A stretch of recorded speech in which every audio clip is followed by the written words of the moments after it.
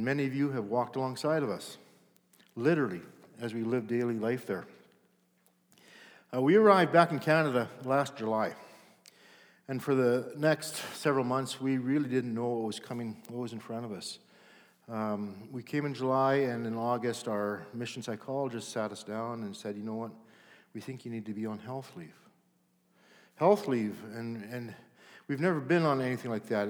He said he meant it, that we were cognitively and emotionally depleted. I don't know if any of you have ever been there. We haven't been, at least knowingly, and we didn't know how to handle that, how to take that. You know, literally after an hour of engagement, if we would sat down and talked with you guys, we would just be wasted. We'd be gone. Afterwards, it felt like we would have been put through the ringer. And to build our resiliency and to rebuild our strength, we were told to cut off everything. Social media, contact with the churches, with you guys, with Brooks, with High River, with all our friends, all our friends back in Costa Rica. Is a pretty tough place to be. That whole social media thing, I was thinking as I was writing this, you know, in this day and age, for most people, that would be a real hardship. Cut off everything. Just everything was hard. Having just gotten back from another country, we knew we had to reestablish ourselves while working through leaving a culture, leaving a place that we called home, and coming back to our passport culture, knowing we had to reinvest ourselves into a different way of thinking, different way of living. We had just left some of our best friends, and arriving back, we found ourselves in a particularly tough position. We weren't capable of making some of those cultural adjustments that friends and other strong relationships have a way of just kind of smoothing out. Tough place to be. And as we walked through it, one of the thoughts going through my head was, is it worth it? Is it worth it to go through that? As international workers, our role was more than just building into our leaders, into several of the poor communities of Costa Rica. Sometimes Linda would accompany me, but most of the time I was alone as I visited various countries. I remember walking up through a barrio into the hills of Bogota in Colombia. I was alone with this lady of peace. A person of peace is someone who's active in transforming and redeeming her community, and we were walking through all the squalor and poverty. And for those that know me, I love to have my camera on my side, and it's really strange not to be using my pictures up here today. But I always had it, and so when I was walking with her through this barrio, through this community, I'm off 5 feet away, 6 feet away, snapping pictures of the kids, of the squalor, of everything, and she kept saying, get back closer, you have to be closer. Finally, after multiple times just calling me back, she said, Kurt, your life is not worth anything here. You have to know this. Everyone has a gun. And if they think you will have a negative influence on their drug business, they'll just shoot you and walk away. When you find yourself in a tough situation, you ask, man, is it worth it? Let's just stop and pray for a second here. Lord, we just thank you for this morning of worshiping you.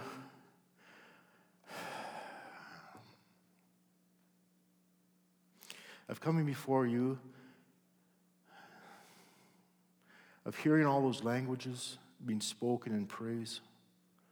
Lord, we just thank you for the grace and the mercy that you give to us, afford to us. We just pray for your presence to be here this morning. We just pray this in your name. Amen.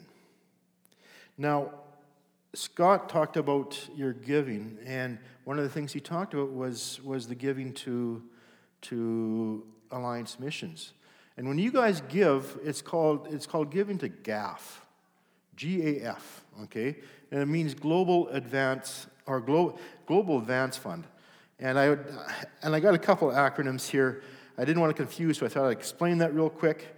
But that GAF is for getting missionaries sent out, set up, and living expenses wherever they are in the world. The other one that I want to talk about this morning, more specifically, is called GERF, okay? All these things that the Alliance have. GERF, okay? And that's the Global Emergency Relief Fund. And the Christian Missionary Alliance uses this fund to respond to emergencies all over the world with refugees, emergency food, and many different areas of relief and development. Anyways, when the 7.0 earthquake hit in Haiti on July 12th in 2010, 160,000 people were killed, and almost 1.5 million people were displaced. It's kind of the size of Calgary. Imagine all those people in Calgary not having a place to live. CMA Canada, all the churches within Canada, raised $1.1 million in aid. Now, I was part of the team that went in to reconcile how that money was being used. I had made several trips in, and on one visit, I found myself with a pastor walking through a community that I don't think they'd ever seen a white person before. We had gone to visit a person who had gone through a recent medical emergency and was close to dying because of lack of medical attention and nutrition. And for the next 3 hours after that, we just walked through these communities as he shared his heart and his vision for the people around us. And I was really uncomfortable with all the eyes staring back at me. There was so much hopelessness. There's so much danger in those eyes. And there was just a deep anger. You just see it. Whether it was just looking at a white person or looking at someone who has things, like having privilege, there was just a deep anger. And the pastor just kept reminding me, just pray for safety. Pray for safety as we walk through. Definitely, this was a time going through my head. What am I doing here? Are you crazy? Is it worth it? Many of you know of our partnership of ministry in the Copper Canyon in northern Mexico with the Tarahumara people. Now, these people, they don't have words in their dialect for love and hope, which raises the question, how do you share Jesus if you can't use the words love and hope? It's a place where water is scarce and food is more scarce. To share the love of Christ in action, several years ago, we took in about 29 tons of food and did an emergency food drop. One of the stats in that area is that 50% of the children will die before the age of 10. At one food drop, we were giving out food to hundreds. And I remember we were in a plateau area, stunted trees everywhere, and these people had come from hours. They'd hike 4, 5, 6 hours, and Lynn and I were going, and you could just smell something in the air, and we were going, what is it? And it was just the smell of humanity, just unwashed and unclean, and there's all these people coming for help. And on the top of one of the hills, I saw a Jeep, and I said, so who's that up there watching? Well, that's one of the drug cartels. They're kind of watching what you're doing. Drug cartels, they have social programs too. They give food for work. You manage the fields, they feed them. And we are interfering with this for that whole system. We actually had to cross over one of those hidden airstrips to get to where we had to give out food. I could tell you stories of dead bodies and killing crews and communities driven out by cartel wars. But those would only scare you. And of course, you're in the middle of all this, and you're asking yourself again, man, what am I doing here? And you have that question, is it worth it all?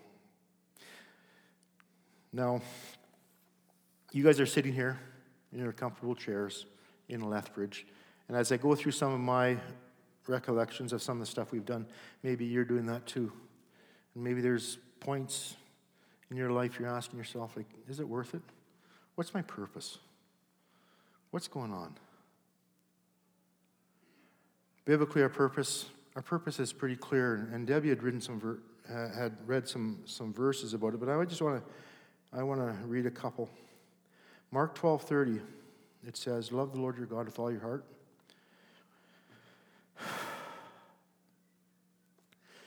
with all your soul, with all your mind, and all your strength. The second is this, love your neighbor as yourself. There is no commandment greater than these. Luke 4 goes on to kind of fine-tune it a little bit. He goes, the Spirit of the Lord is on me because he has anointed me to proclaim the good news to the poor. He has sent me to proclaim freedom for the prisoners, recovery of sight for the blind, and to set the oppressed free, to proclaim the year of the Lord's favor. Kind of makes your purpose pretty clear. It makes my purpose clear. Last July, Linda and I left Costa Rica. We had invested our lives into the leaders of two communities that were physically and spiritually impoverished. They're called Huitros and Lalidia. I'm sure many of you have heard about them. Our focus started out by finding the people of peace, those individuals driven to be an agent of change or a community transformer. We found Cecilia and Marcos. Then we found Noel and Sime, and then Gerson and Rocio, and on. And we lived with them, and we poured into their lives. And they poured into others and their communities and their individuals all around them and the groups they're a part of. Now, I could stand up here and talk for hours. Literally, the guys last night knew that I can get carried away when talking about the goodness of God in these situations. You know, his faithfulness, his providing of strength, you know, the power of the Holy Spirit, of lives changed, of entire families being redeemed, of physical healings and life-altering baptisms, all a result of leaders of these communities having the Spirit come alive inside and resulting in wanting to share their stories of Jesus. Just raise your arms if you've been to Costa Rica with us. All right, people, take a look at who they are. They can tell you the individual stories. Okay, they can share with you what they saw God in action. They can tell you of seeing God's mercy and grace, of the stories of life transformation and the impact they had on that was on their lives as a result of seeing God working. They've got the details.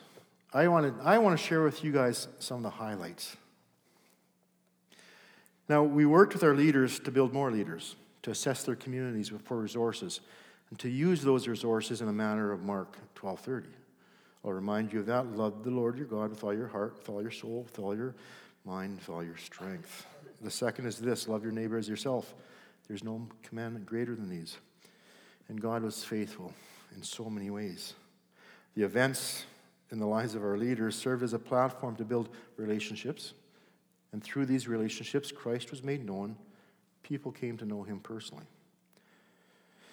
Now, don't think that all these life events were all happy thoughts, you know.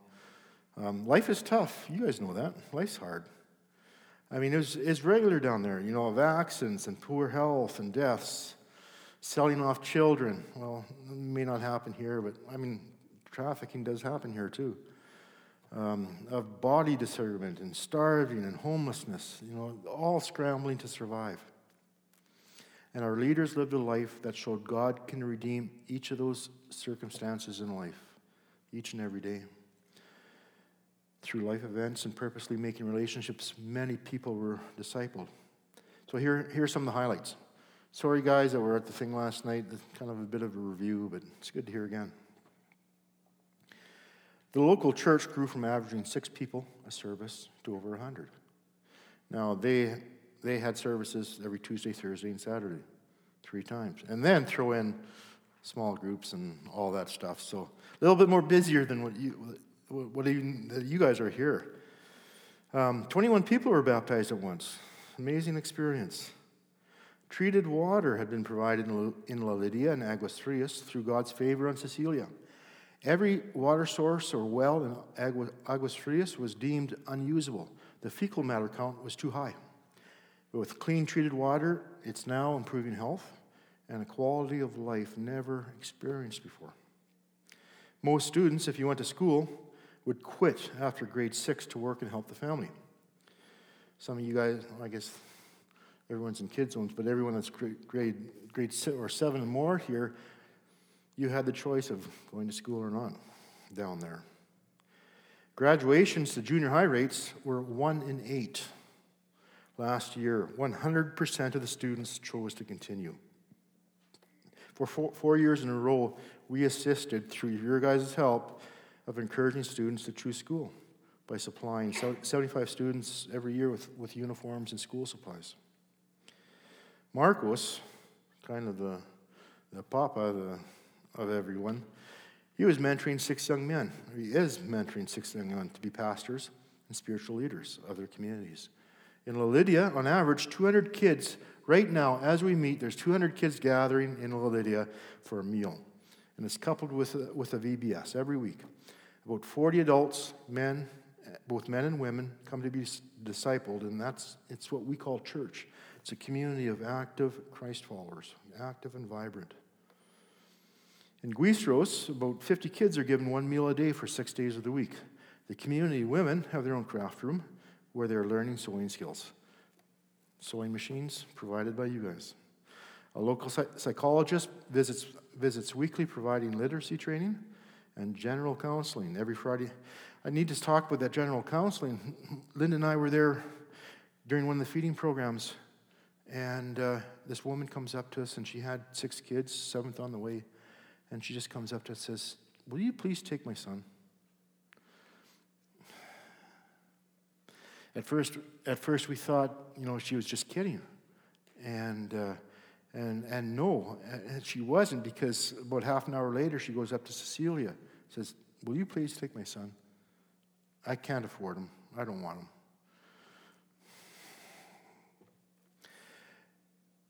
People come from 6 surrounding communities by a van and a bus. Again, donated by you guys. The bus, by law in Canada, the bus fits 48 students. In Costa Rica, there is no law, so it was about 105. But people are turned away. If there's a second bus, literally, it would be full too. 3 cows provide milk, and 500 chickens provide eggs for the feeding program. 25 young leaders are being trained and discipled, giving those community leaders skills and abilities and a faith to be transformers for years to come. 50 families have been set up with 25 chickens each. Each family is coached in how to put food on the table, to make some money, to learn about sustainability by buying more chickens. And lastly, every year, about 4 different communities receive a Christmas party, much like the Christmas box that Samaritan's Purse does here, but where in these communities, every child receives a present, a meal, and several hours of games, and they get to listen to the Christmas story of redemption. Probably totals, one year it was over 1,200 kids that we were able to, average is about 1,000. Those are just some of the highlights of the past 10 years. So, Linda and I, we physically left Costa Rica. Emotionally, we're still there. And we left that hands-on aspect of ministry. I like walking around and saying that, a pastor's role and a missionary's role is to work themselves out of a job. If you think about it, that's how it works. And we were at a point where our leaders were able to continue on. They were coming up with their own visions and goals for the future, and God was blessing, and things are moving on very well. I cannot emphasize enough of this next statement. Without you guys, take your finger and just point to the next person beside you. Without you guys, we would not have been able to get to that point. Your financial giving, the pies, the prayers, the encouragement, the teams coming down. You guys were a major tool in what God was doing down there. I don't mean by Aaron being a tool, but you guys are a major tool that God is using in a mighty way to shape and transform lives and communities. Now, you guys may be familiar with the Christian Missionary Alliance, but for those who are not, let me take a minute to explain what we do globally. You are one of 435 churches, Alliance churches here in Canada. We are all linked together by prayer, where we proclaim, "O God, with all of our hearts, we long to be a movement of churches transformed by Christ, transforming Canada and the world. We are united by three common passions: to be Christ-centered, Spirit-empowered, and mission-focused. When we look at the world, we have made a commitment to completing the Great Commission by going to the least reached people groups around the world. You guys are all familiar with what a least reached people group is?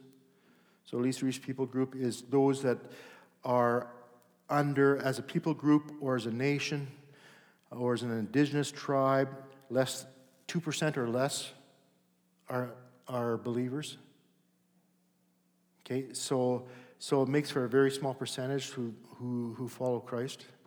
So the Alliance, the international workers, they go to the least reached people groups around the globe, to the most spiritually neglected people groups with Jesus' message of hope, providing access to the gospel. Now, we have designated the world into 5 S regions, like the letter S, just S regions. The first one is sea to sea, and that includes Canada and the host of people groups making this nation their home. The nations are coming to Canada. The second one, so sea to sea, second one is Asian spice. Includes most of Asia. Third one, Silk Road, Europe, Middle East, Central Asia. Desert sand is Africa and the Caribbean sun, where we were at, Central South America and the Caribbean.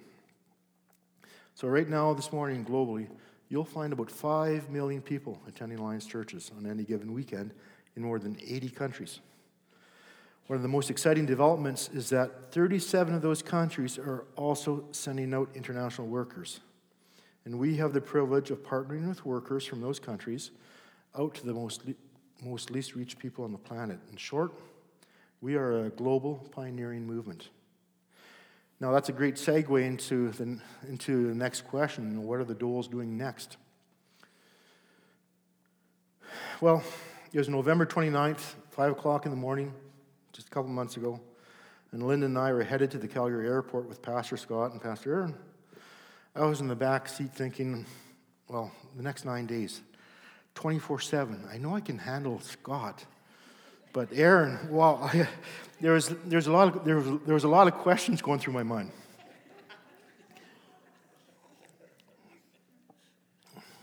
Linda and I were so very thankful for these two men of God that were coming with us to visit Ciudad del Este in Paraguay. Ciudad del Este, if you know your geography in South America, right below Brazil, you have Uruguay. Off to the east is Paraguay, and Argentina is right in there. And then Ciudad del Este is located right on the tri-border area. So literally 5 minutes of drive from the house we'll be living at is a bridge. You stand on the bridge. Paraguay is right here. You look across the high rises, across the river is Argentina. Across the bridge, Brazil. It's a very multicultural place. And so we went down with the idea of going through a discerning process to figure out, by God, what's our next step? And thankfully, we had Aaron and Scott with us. And God got to use them in a very special way to speak through them to us. And we saw the same things, we heard the same things. And last, about 3 weeks ago, after reviewing everything being said, Linda and I said yes to about going to Paraguay. So what did we say yes to? When we left Costa Rica, God was very firm in my mind, saying, this is what I want you to look for. It needs to be a Spanish-speaking place. It needs to be focused on the least reached. It has to do something with the Islamic faith. And we would be continuing on with the focus of leadership development. Pretty strong agenda to have all those in one place. And at the time, Linda and I were asking ourselves, like, where can we find a place like that? Last year in Ciudad del Este, city of the East in Paraguay, a new ministry was started called the Samuel House. It was in partnership with the Chilean National Alliance Church, Alliance World Fellowship, which is the overall body of Alliance churches throughout the world, the National Paraguayan Alliance Church, and the Canadian Alliance. Now, you business people in the audience here, you know what the word leveraging means and how to leverage things. And so in missions, same thing. As white-skinned people, we do not have a positive track record of forming a relationship with Muslims. But you know what? Latinos do. The churches of Latin America are becoming one of the strongest regions of sending out missionaries. The Chilean Alliance Church has partnered with the Canadian Church to build into their process of sending out prepared missionaries to some of the toughest places on earth where Muslims live.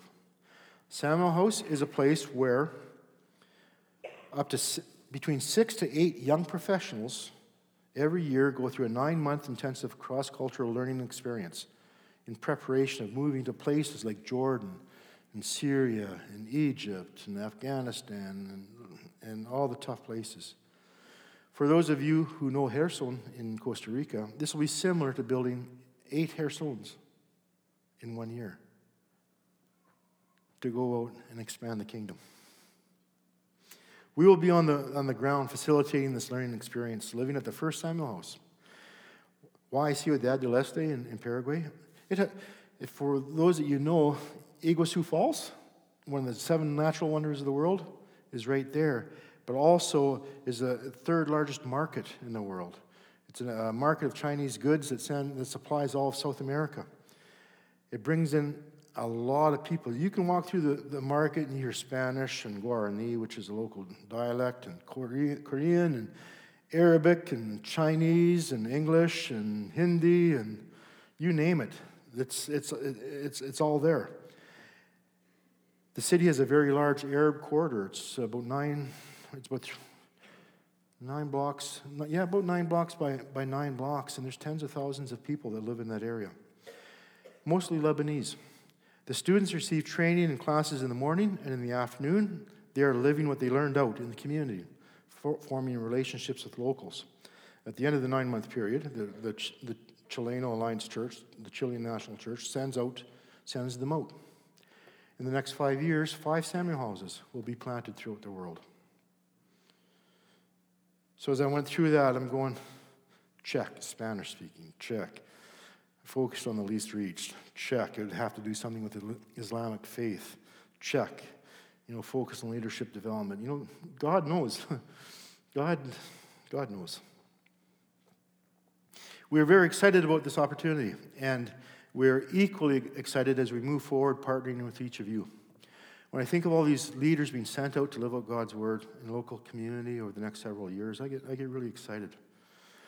And being backed by a community of believers like you, it's overwhelming. You need to know that as an Alliance Church that is filled with people living in grace and mercy, living out Mark 12:30 right here in Lethbridge.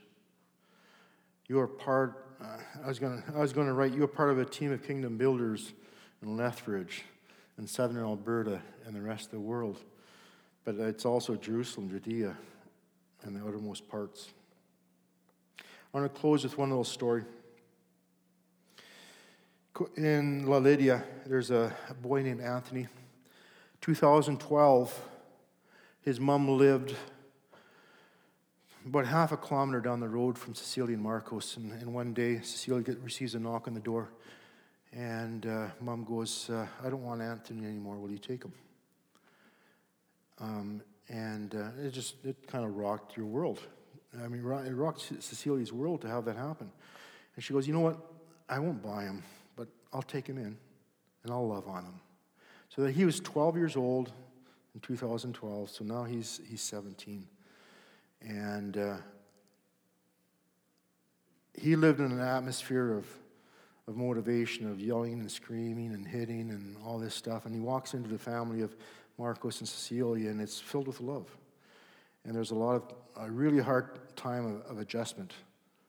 And at times, Cecilia would come to us and say, Kurt and Linda, what do we do? This kid just isn't listening. And I just said, continue. We'll keep on praying, but just continue. That love is going to break through. So a lot of stuff happened there. and then last February, we did a training time for 25 leaders in surrounding 6 communities.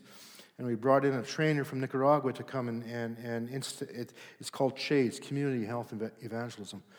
And it's on 2 weekends, Saturday, Sunday. And the first Saturday, all of a sudden, Anthony goes, well, I'll join you. I'll come in. And everyone's jaws just kind of drop and, okay, come on in. And so that first Saturday, he's not involved too much. But he's sitting there and learning all this stuff. And then Sunday comes around, and Sunday afternoon, Caleb, the trainer from Nicaragua, says, okay, next Saturday, we're going into Caryari. It's a town about half an hour away. And we're going to go share our faith. And of course, the group's reaction would be much like yours would be if I said, okay, I got a bus outside. We're going to Brooks, and we're going to go share our faith.